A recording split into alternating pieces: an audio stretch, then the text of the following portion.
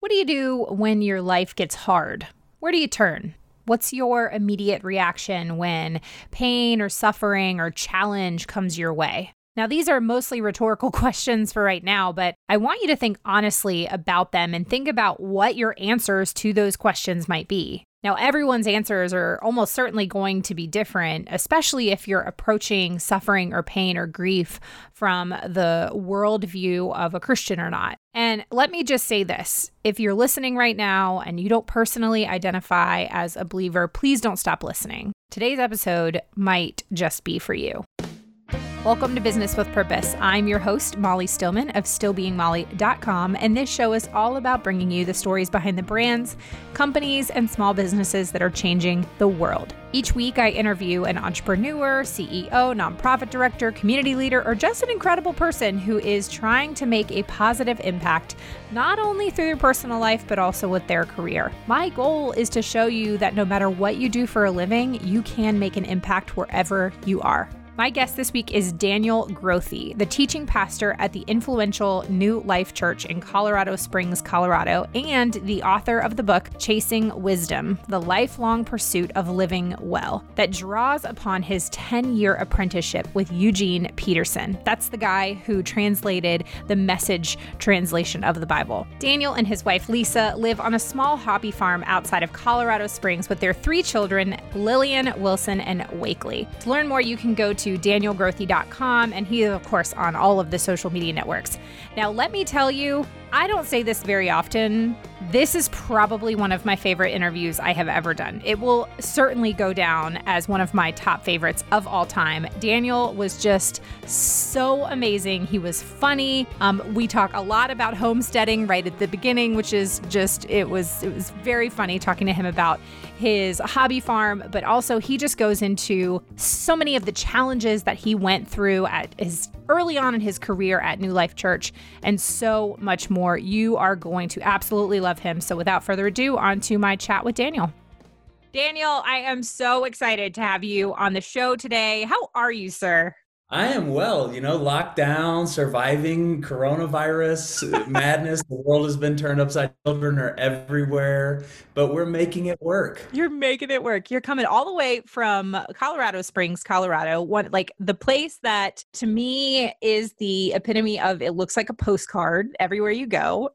And now, one thing before we get into the Daniel 101, one thing I know about you is that you and your family have like a small hobby farm. Yes, we do live out on an old homestead ranch that was owned by the same family for over 100 years, 3 generations, and it's been a working ranch for hundreds of years now. So we're about 15 minutes outside of town, so it takes me 15 minutes to get to work, but it feels like you're gone. So we bought it with my sister and brother-in-law and another family, and we've got 6 horses, 10 goats, anywhere from 40 to 50 pigs, depending on when we send them to slaughter, 150 chickens, and dogs and cats and all kinds of stuff everywhere. So we're working big gardens.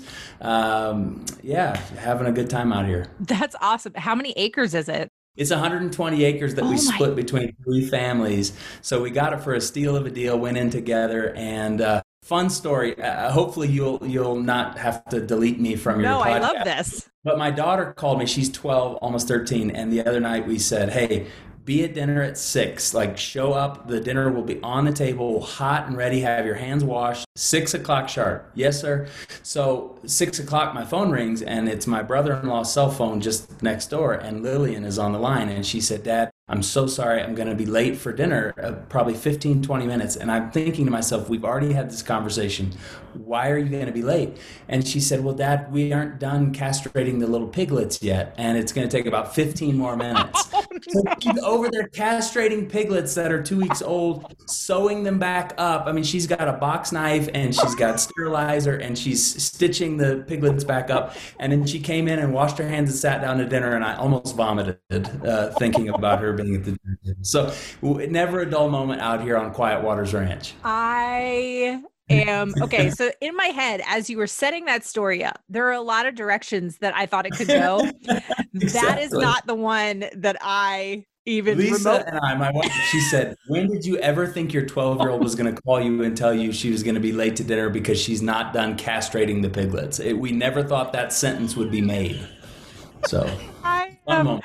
cracking up. That is amazing. Well, I feel like I wish my husband co-hosted this podcast with me sometimes, Yeah, because I feel like you and my husband would be immediate friends, because my I already husband's like that. dream is to own a farm. Like he Yeah, every single day is like he's on all of these like list serves for land yeah, options, yeah, yeah. and like we are aggressively saving for land because he's like, I want a homestead and I want to Right. live off the land. And so like here we are in a suburb on, a quarter of an acre, and we have like 3 massive garden plots. We have 2 apple trees, a peach tree, 2 blueberry Yeah, bushes, a blackberry bush, we have a deep freezer full of grass-fed beef from a local yeah, farm. Like he is, yeah. he's trying it.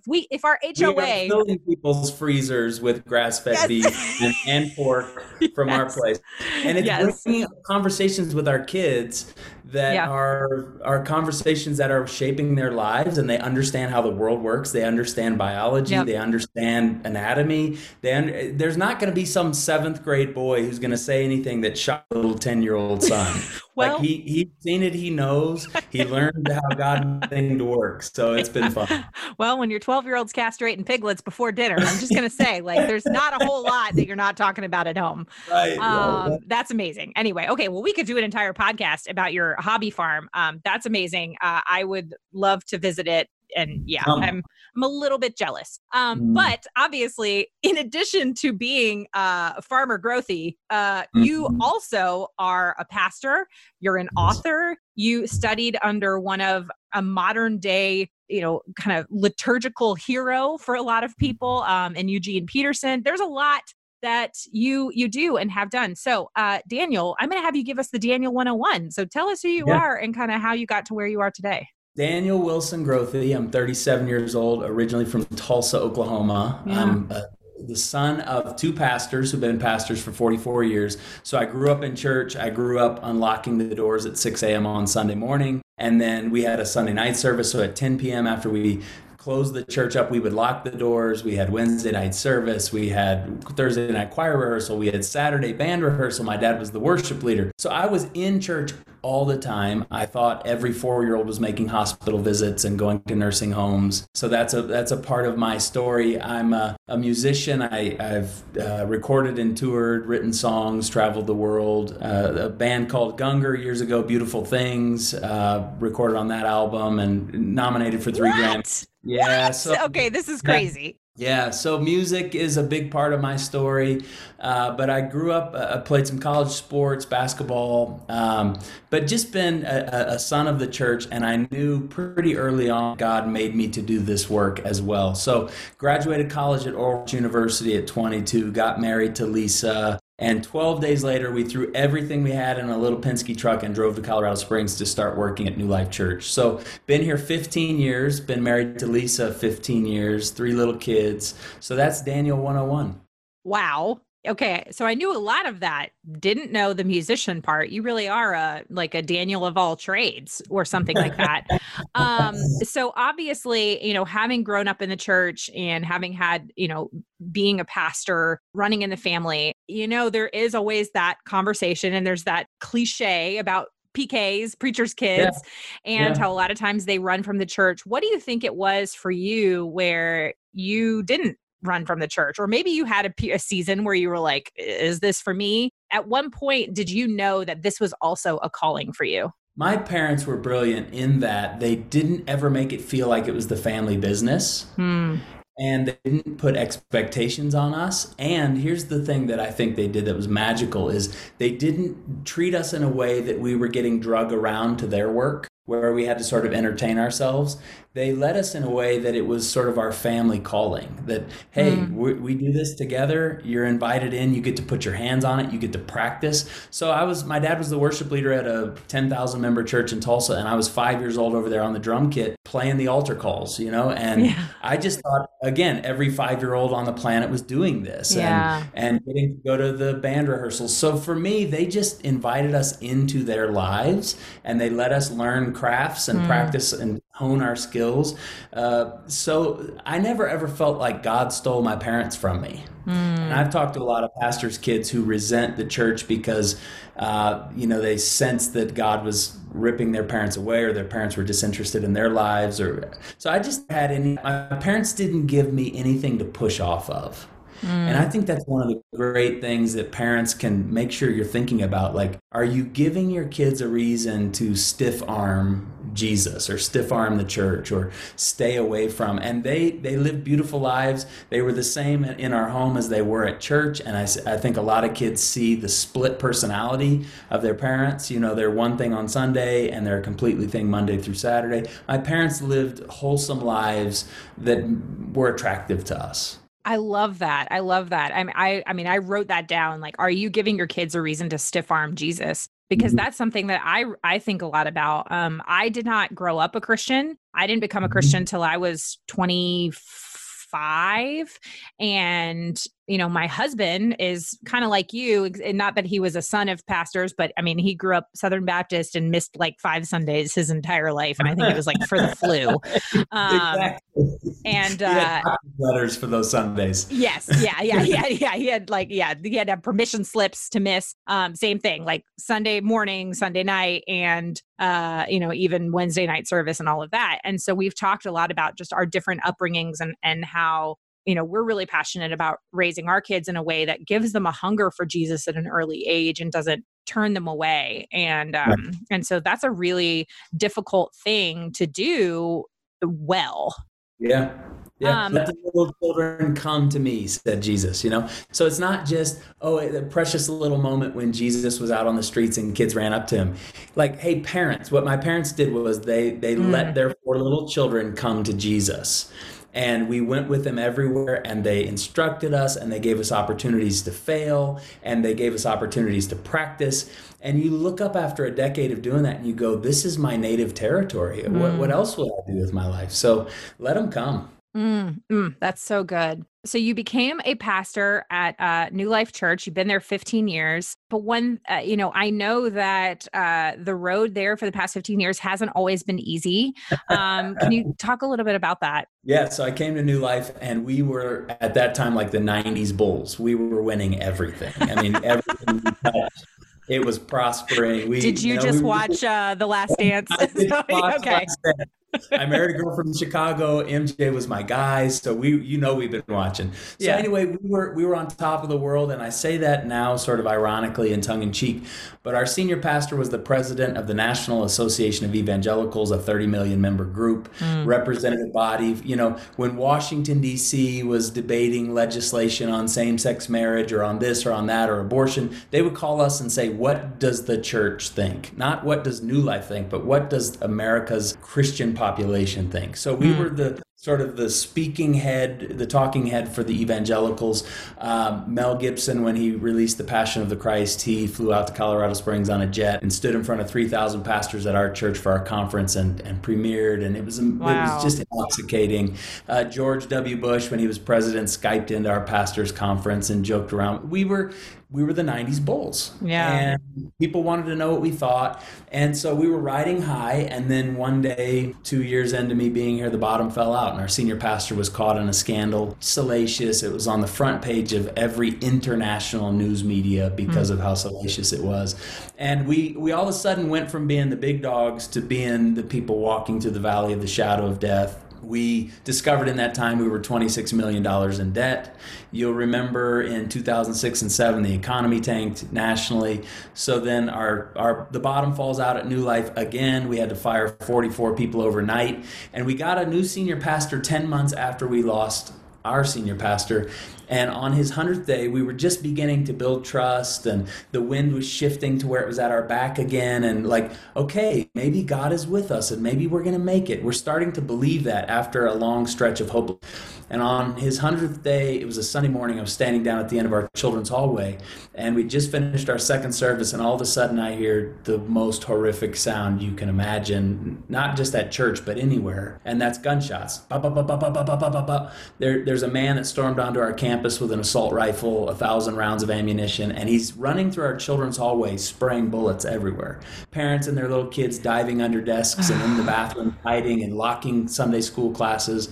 He had killed 2 teenage girls in the parking lot, sisters, 16 and 18 years old, Rachel and Stephanie Works. And then he stormed into the building. And so I run into our senior pastor's office, mind you, 3 months into the job. And I say, there's a shooter on campus. And so someone runs into his office with a gun, says, get under the desk. We're freaking out. And a security guard runs toward this shooter and shoots him in the leg. He falls down and then blows his brains out in our children's hallway. Oh, my goodness. So we've got a double murder-suicide. 13 months after we lost our senior pastor, we're $26 million in debt. We're firing people left and right, and now people are scared to come to church. So I didn't think, I'm 25, we just had our first baby. I didn't think it could get any worse. And so for me, I go into this is where the story sort of shifts for me with Eugene. Going to Goodwill on a Monday morning. It's my day off.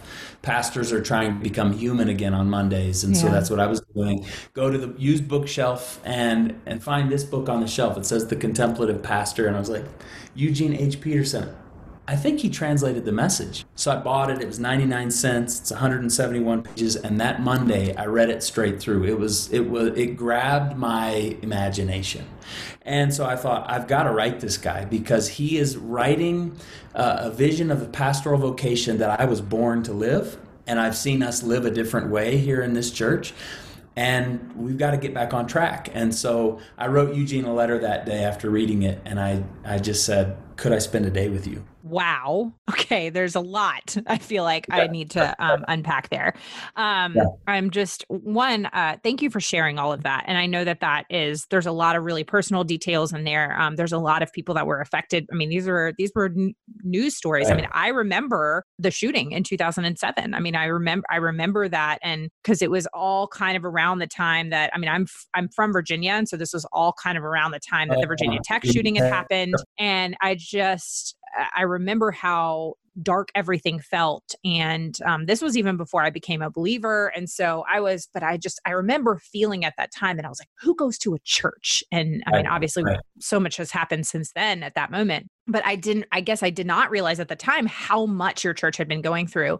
And one thing I'm really interested, and I don't even know if maybe you have an answer for this. I hope you do. But, over the years, there's been a lot of controversies in the church, just kind of the capital C church, the church worldwide. A lot of, individual churches will go through, different things with maybe it's a, controversy with the senior pastor. Maybe it's, a controversial stance on something, whatever it is. The enemy just loves to take down the church. Let's just be honest. And a lot of times that is where you start to see what we call the mass exodus. And so you see people, they begin church shopping. They say they're done with the church. They're not going to, if you're working at that church, you're gone. You're going to search for a job elsewhere. You're still there 15 years and you've been through a lot with this church. I'm curious, is that obviously it had to have been somewhat intentional along the way.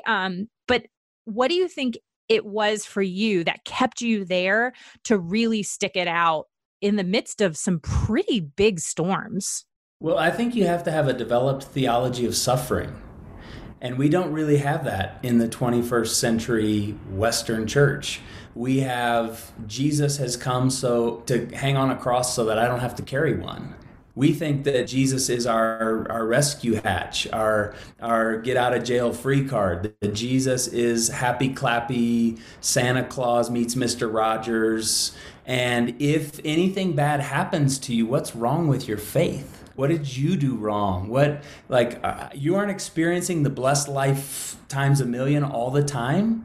Well, so we don't have a developed theology of suffering. And Jesus in John 16, famously, in this world, you will have trouble. Like, do you know that I got you set up for this? Do you know that if you're going to follow me, you have to deny yourself and take up your cross? Do you know that if you follow me, there will be a Calvary with your name on it? Do you know if you follow me, you're going to get tucked in the tomb from time to time, but resurrection comes. So take heart, I have overcome the world. But I think we've gotten real soft in the 21st century West, and we think that if any kind of trouble washes ashore in our life, that this Jesus thing is a scam or our faith is weak. But Jesus is like, are you serious?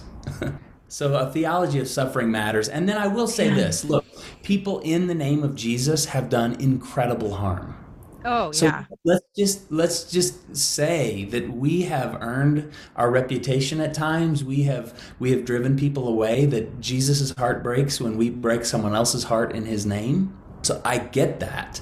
But this is where people throw the baby out with the bathwater. This is where people go, I'm an ex-evangelical, screw the church, I'm done, I'm walking away. And I just think, how unaware of church history are we? Like, do you understand that people were burned at the stake? Do you understand that people were taken into cathedrals and hung up? Do you understand that, like, it's been worse for a lot of other people, and this just comes with the human condition? So if you've elevated someone to that place of Jesus Christ and then they fall, sure, your faith is going to be just rocked. But if you can actually receive people with a grain of salt and look through them and find the one who will never disappoint you, find the one who will never fall. So I just think we've misplaced our hopes in celebrities. We've wanted people to be this is the very first thing that Israel did. Give us a king. Yes. We want these human figures to be everything for us, and whenever we put someone up there, they're bound to fall. So Yes. I know that there's a lot going on. Talk back to me there. Oh my goodness. That is, well, one, that we haven't developed a theology of suffering is so good. Oh, that is so good. And yeah, because you're absolutely right. And that's been one of my biggest frustrations. And I think for me is just because of my own walk with Christ came out of a season of just extreme darkness. And, and just the bottom had fallen out. And I realized that, like, I couldn't do things on my own anymore. And so I just finally listened to the still small voice of God going, hey, you want to try things my way for a little bit? And I was like, fine. You know what I mean? Like that was Working. Yeah, nothing else is working. Like trying to do things my way has ended me in a really bad place. So let me try things, somebody else's way. And, and then it's not like things all of a sudden got better or life got easy, but the way I handled grief and suffering changed immensely for me. And that's actually one of the things that I wanted to talk with you about, because so in 2018, so I became a Christian in 2010, and, a lot in my life happened, but, got married in 2012. My husband and I, everything was great. We started having kids, and, but I felt like I'd kind of begun to reach this point in my walk with Christ where I don't want to say like plateauing, but I just felt like I was like, I need something, like something is missing and I don't know what it is. And I realized that I had gotten into a place where scripture, I hadn't gotten into a good habit of reading scripture, and I wasn't really beginning to understand scripture as much as I wanted. And so in 2018, I was like, you know what I'm going to do is I'm going to read through the Bible chronologically in a year, and I'm going to do it in the Message translation. That's what I'm going to do. And so I started on January 1st, and I was reading in the Message translation chronological. And for those that are listening that maybe I know that I have people who are not Christians that listen. The Message translation is just a translation of the Bible that was done by Eugene Peterson. And it was done over, from the research I've done, over about 20 years, where he studied the Greek and the Hebrew and all this. And he translated it into kind of just very conversational language. And so I started reading on January 1st. On January 30th of 2018, my husband and I lost our son Elijah during the second trimester of pregnancy. And so then that happened. And then less than 5 months later, within a month, got pregnant again. That was a whoopsie. And then 5 months later, lost our son Malachi in the second trimester of pregnancy. Wow. And my word of the year that year was the word focus. And at the beginning of the year, I really thought that my word was about like getting focused on work and not distracting myself and yada, yada, yada. And by about halfway through the year, I went, oh, no, it's actually, I need to focus on God.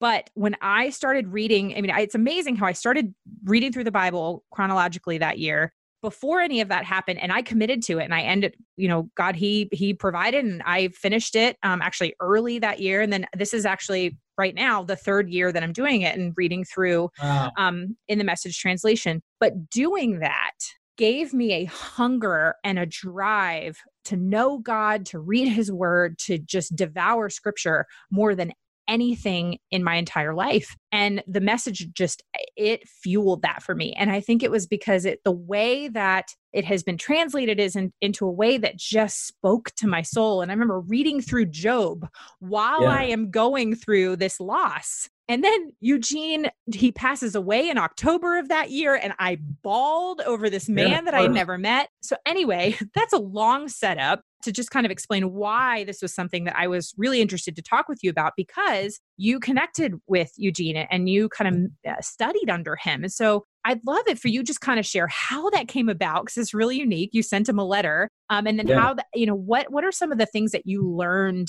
from him? Yeah. Well, the first thing is, here's the first letter that he sent me back. Got it here in the book, and his the mailbox, and there's this chicken scratch cursive that our grandparents learned.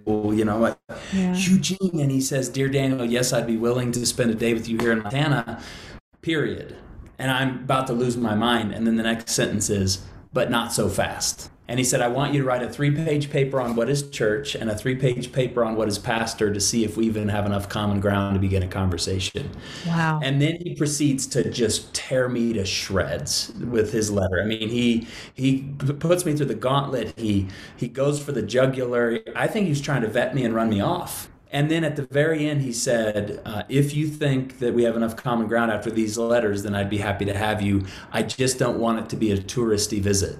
The peace of our Lord, Eugene." Wow. And so from the very beginning, that began a 10-year back and forth with him. He made me rise up. He made me read. He made me write. He challenged me. He provoked me. He asked good questions. He pastored me. He listened. But one of the things I told him on my last visit, just soon before he passed, I was sitting at his feet, literally on the floor. He had his feet up on the ottoman, and he was, just aging, and it was, you could tell he was coming to the end. And I said, "Eugene, the best 4 words you ever said to me were, 'But not so fast.'"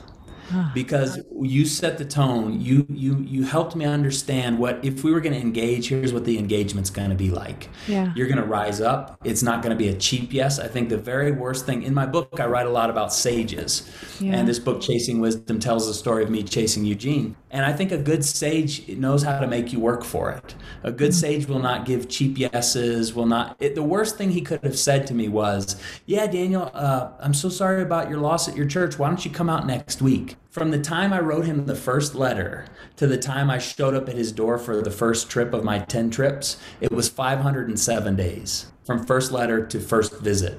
And in that time, I read 30 books that he had recommended to me. I'd written these papers. We'd had phone calls. So Eugene, he set the tone by saying, "Look, if we're going to do this, you're going to deny yourself and take up your cross. If you're going to do this, this is going to be a real He was a Mr. Miyagi to little Daniel-san, and he was teaching me how to wax on and wax off, and I hated it, and I wanted to quit at certain points, but he knew what he was building in me by making me fight for it and work for it." So That's one of the things that I learned from Eugene, is that anything worth doing is going to be worth doing with all your heart. And he wrote that book, A Long Obedience in the Same Direction. And that was one of his great themes of his life, that, I jokingly say that it only took Eugene 65 years to become an overnight success. Yeah.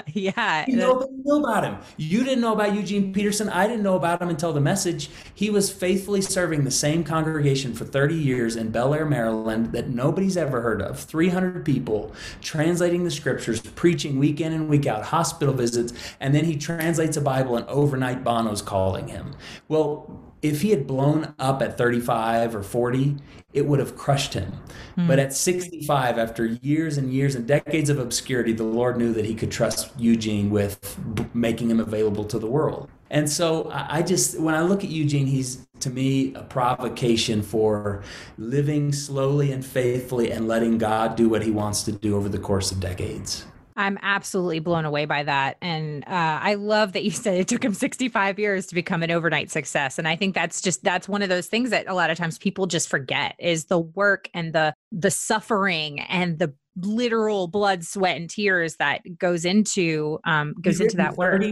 He'd written 30 books that nobody had ever heard of. I mean, A Long Obedience made a nice little move, and Run with the Horses about Jeremiah, but largely he was unknown.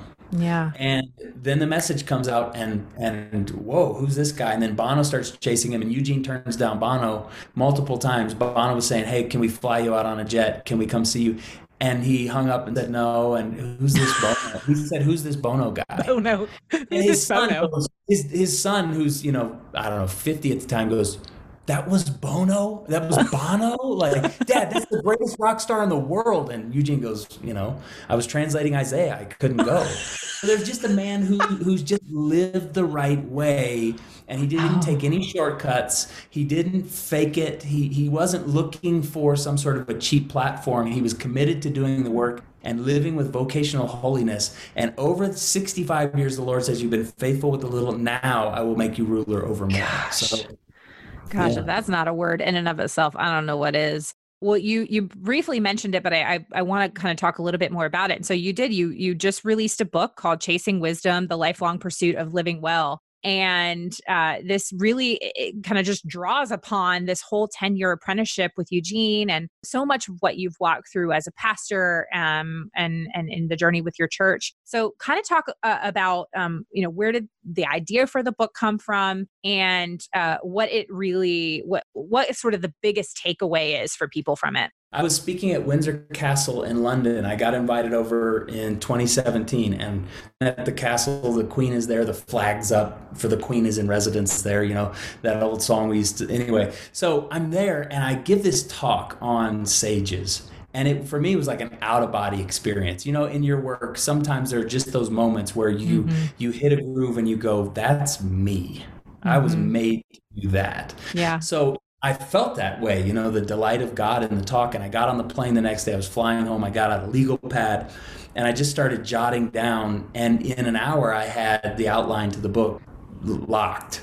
And my friend was traveling with me, and he had slept for the first hour, and he woke up and he said, "What have you been doing?" I showed him the legal pad. He said, "You just did that." So anyway, I got back home and I met with my agent, and he said, "Whoa, write me the first 2 chapters." So I wrote that, and he flipped and started sending it out. So for me, it was, I want to share what I've learned from Eugene. I want people to know that you don't just have to live in your peer group and have tunnel vision and just hang out with your friends, that there are these sages and saints and elders. In every ancient Near Eastern society, there were the elders at the city gates. And you would walk into town, and if you had a dispute, if you needed wisdom, if you needed understanding, if you needed someone to help you think, the elders who had already done their work, they had already lived their lives, and they'd logged all these miles with God, they would help you think through what an appropriate response to life is. And I want young folks like you and me to know that there are these folks out there. They're hidden in plain sight. They're not going to chase you down. But if you will go chase them down, they will help save your life. They'll put you on track. They'll show you the way.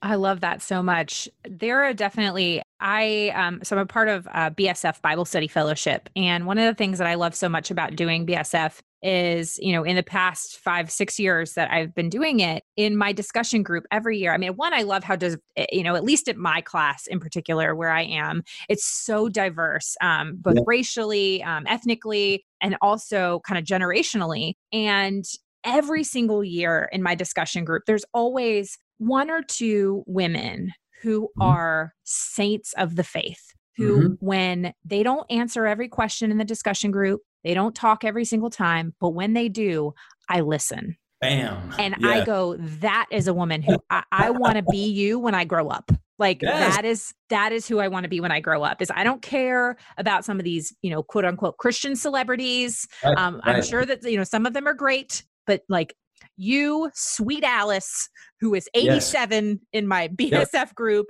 who is widowed and like has raised so many children. And like, you are who I want to listen to. And so I love that perspective. And you're right. Some of the people that we can really learn the most from are the ones that will never make it on the front page of a newspaper. Yes. And the saints in obscurity who have been tested in the fields of obscurity and their life has stood the test of time. Those are the people that you should chase. Those are the people you should apprentice yourself to, because they're not they're not looking for the wrong things. They've got all the unholy ambition out of them. And if you will come close and if you'll ask good questions, if you'll dignify them and honor them, and then just wait to listen, they will give you wisdom that it took them 87 years to gain. So ask. Yes, yes. When I was in college, I volunteered at a local nursing home, near my campus. And I loved it because I would just go and have these conversations with, I did do some volunteering in kind of the ward where there was a lot of folks with Alzheimer's and dementia, which they were some of my just favorites because they were just the sweetest. And it would be the same conversation every time we went, but they were just the sweetest people.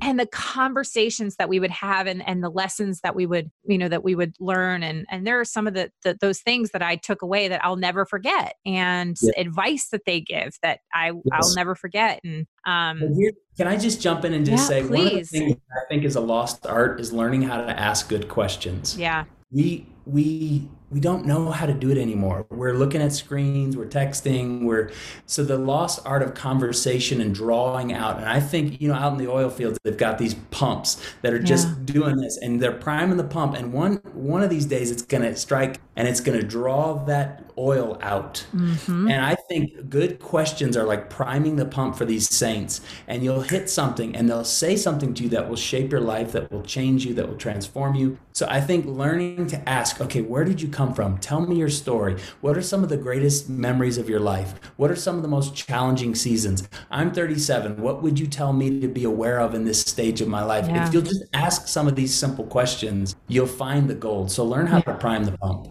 Yeah. Oh, that's so good. That's so good. Man, I could ask you like 75 more questions. And clearly we'll do episode 2 someday. Yeah, we're just going to have to do it. We'll do it. We're going to do an episode 2, a part 2. Well, okay. So before we transition to just kind of the get to know you questions, I just wanted to just kind of ask sort of your in 15 years in ministry and in the 10 years that you studied under Eugene. And I love how you kind of shared how he put you through the ringer, and also kind of gathering one of the things you said earlier, where you just said, Jesus came on to hang on a cross so we don't have to carry one. Like that's how a lot of people think. But no, that's inaccurate theology. That's bad theology. Gathering all of that, what has been maybe one of the things that you have really thought about how you want to take that and how you want to lead your family? Because I am really realizing so much in this current season that we're in with COVID-19.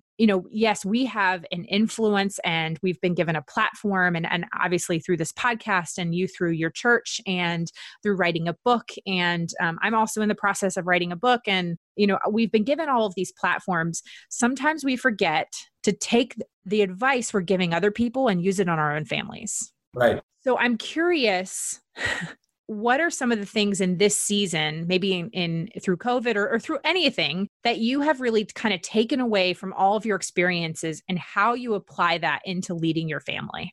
What does it profit a person to gain the whole evangelical world and lose their family? Right. My children, with Lisa, our children are the 3 greatest gifts we will give to the world.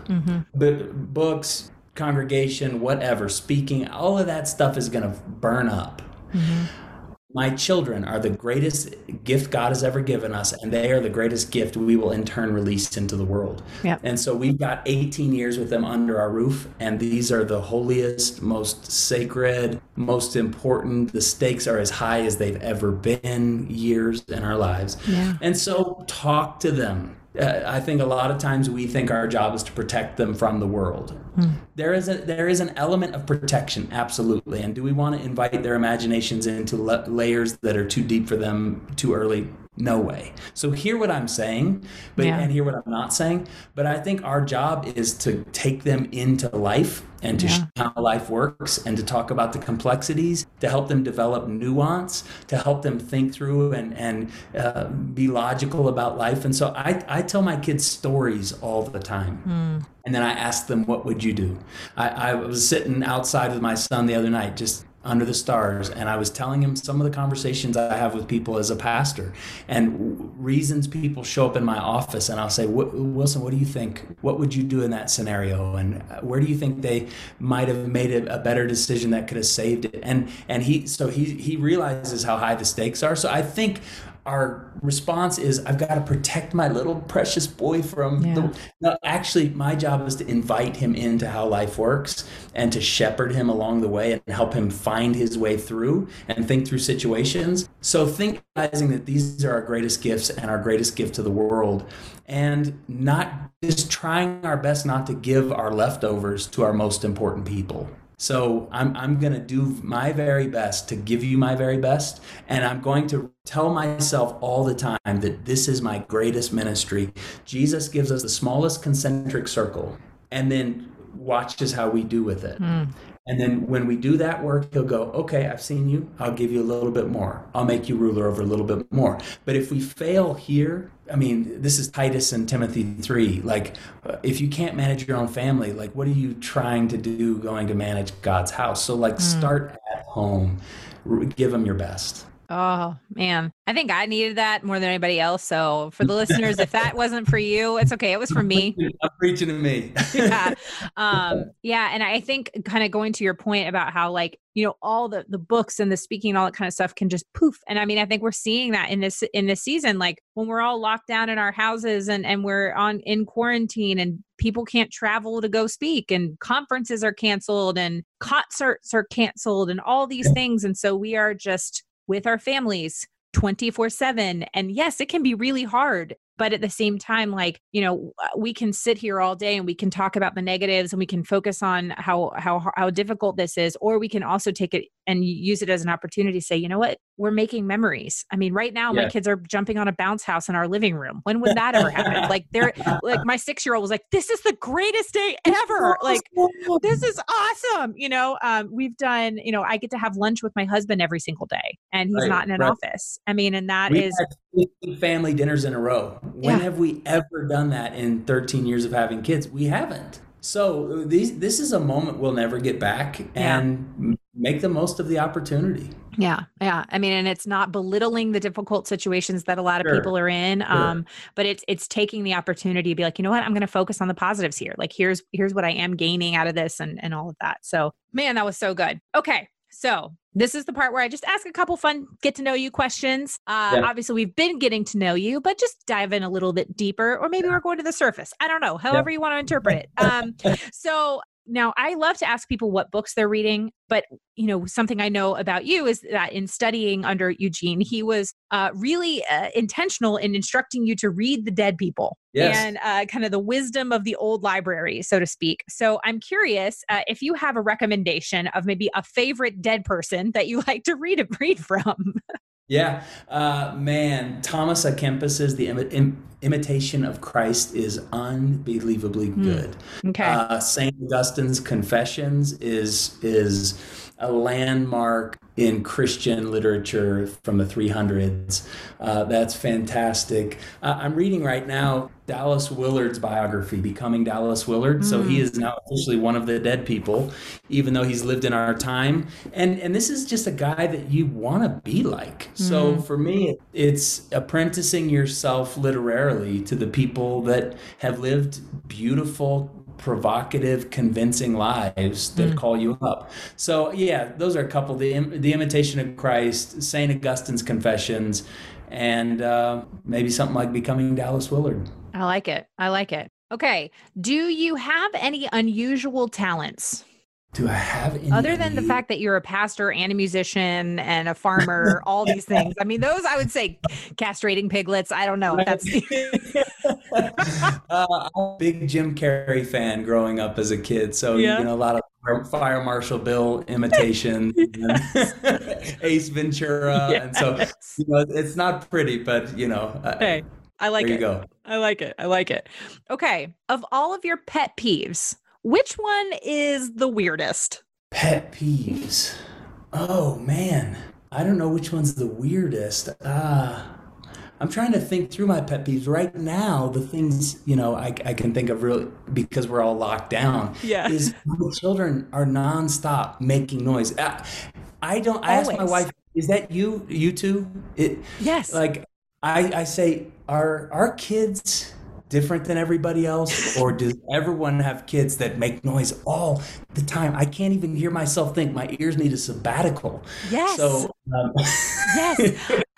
It's so funny. I was saying to my husband a couple weeks ago, I was just like, I really think that from the time our children wake up until the time they fall asleep, they are emitting sound, like nonstop, not singing, dancing, like talking, vocalizing. It's just so much sound. A funny thing that happens is my wife's a lefty, and she's one of the 10%. You too? Me too. So I'm having to turn everything in our kitchen around all the time. When she's working on something, I'm having to shift things and go, you did that like a lefty. And she goes, I am a lefty.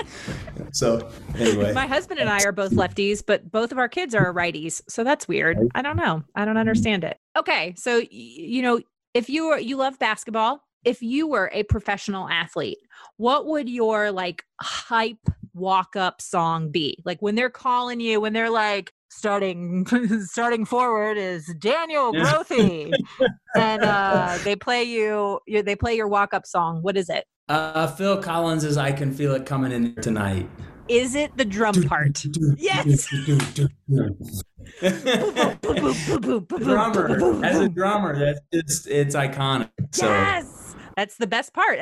That's the only reason I listen to that song is I fast forward so I can get to that part and just air drum it out. I love it. Okay. And then my last question is a question I ask all my guests. And that is, what does it mean to you to run a business with purpose? And for you, you could kind of interpret that as having a ministry with purpose, or what does that mean to you? What does that look like? Well, we've been small business owners as well. We did for 7 years, owned and operated a drop-in childcare up at a storefront. And so we sold that a few years ago. So we know both sides, the ministry and the small business. To do it with purpose.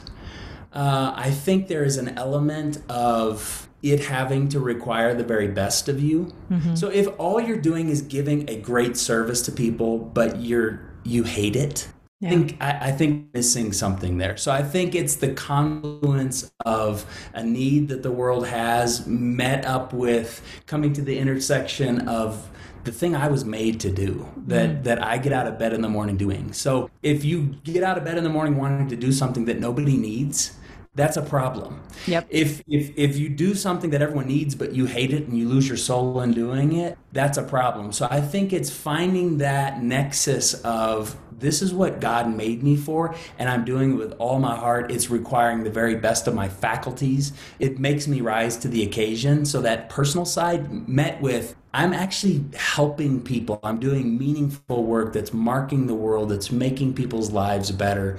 So I think if you can find that intersection, you are living in the blessing of God.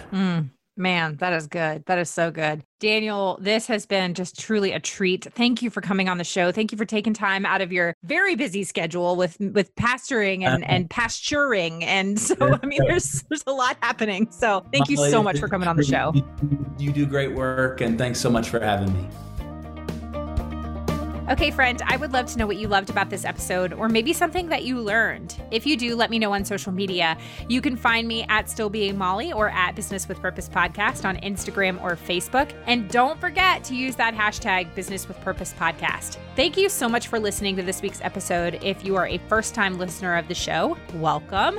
Be sure to visit the archives for past shows featuring incredible entrepreneurs and business owners who are literally changing the world with their businesses. And if you are a regular listener of the show, thank you so much for tuning in week and week out, and thank you for your support. Be sure to head on over to iTunes, Spotify, Google Play, Radio Public, or wherever you listen to podcasts and click that subscribe button. Clicking that subscribe button helps to make sure you never miss a new episode of the show. And while you're there, would you just take a moment to leave a review for me? Leaving a review really just helps me to know what you're liking and how the show is personally impacting you. As always, this show is produced by the amazing team at Third Wheel Media. Thank you so much for listening, and go do something good with purpose on purpose. Now go do something good with purpose on purpose.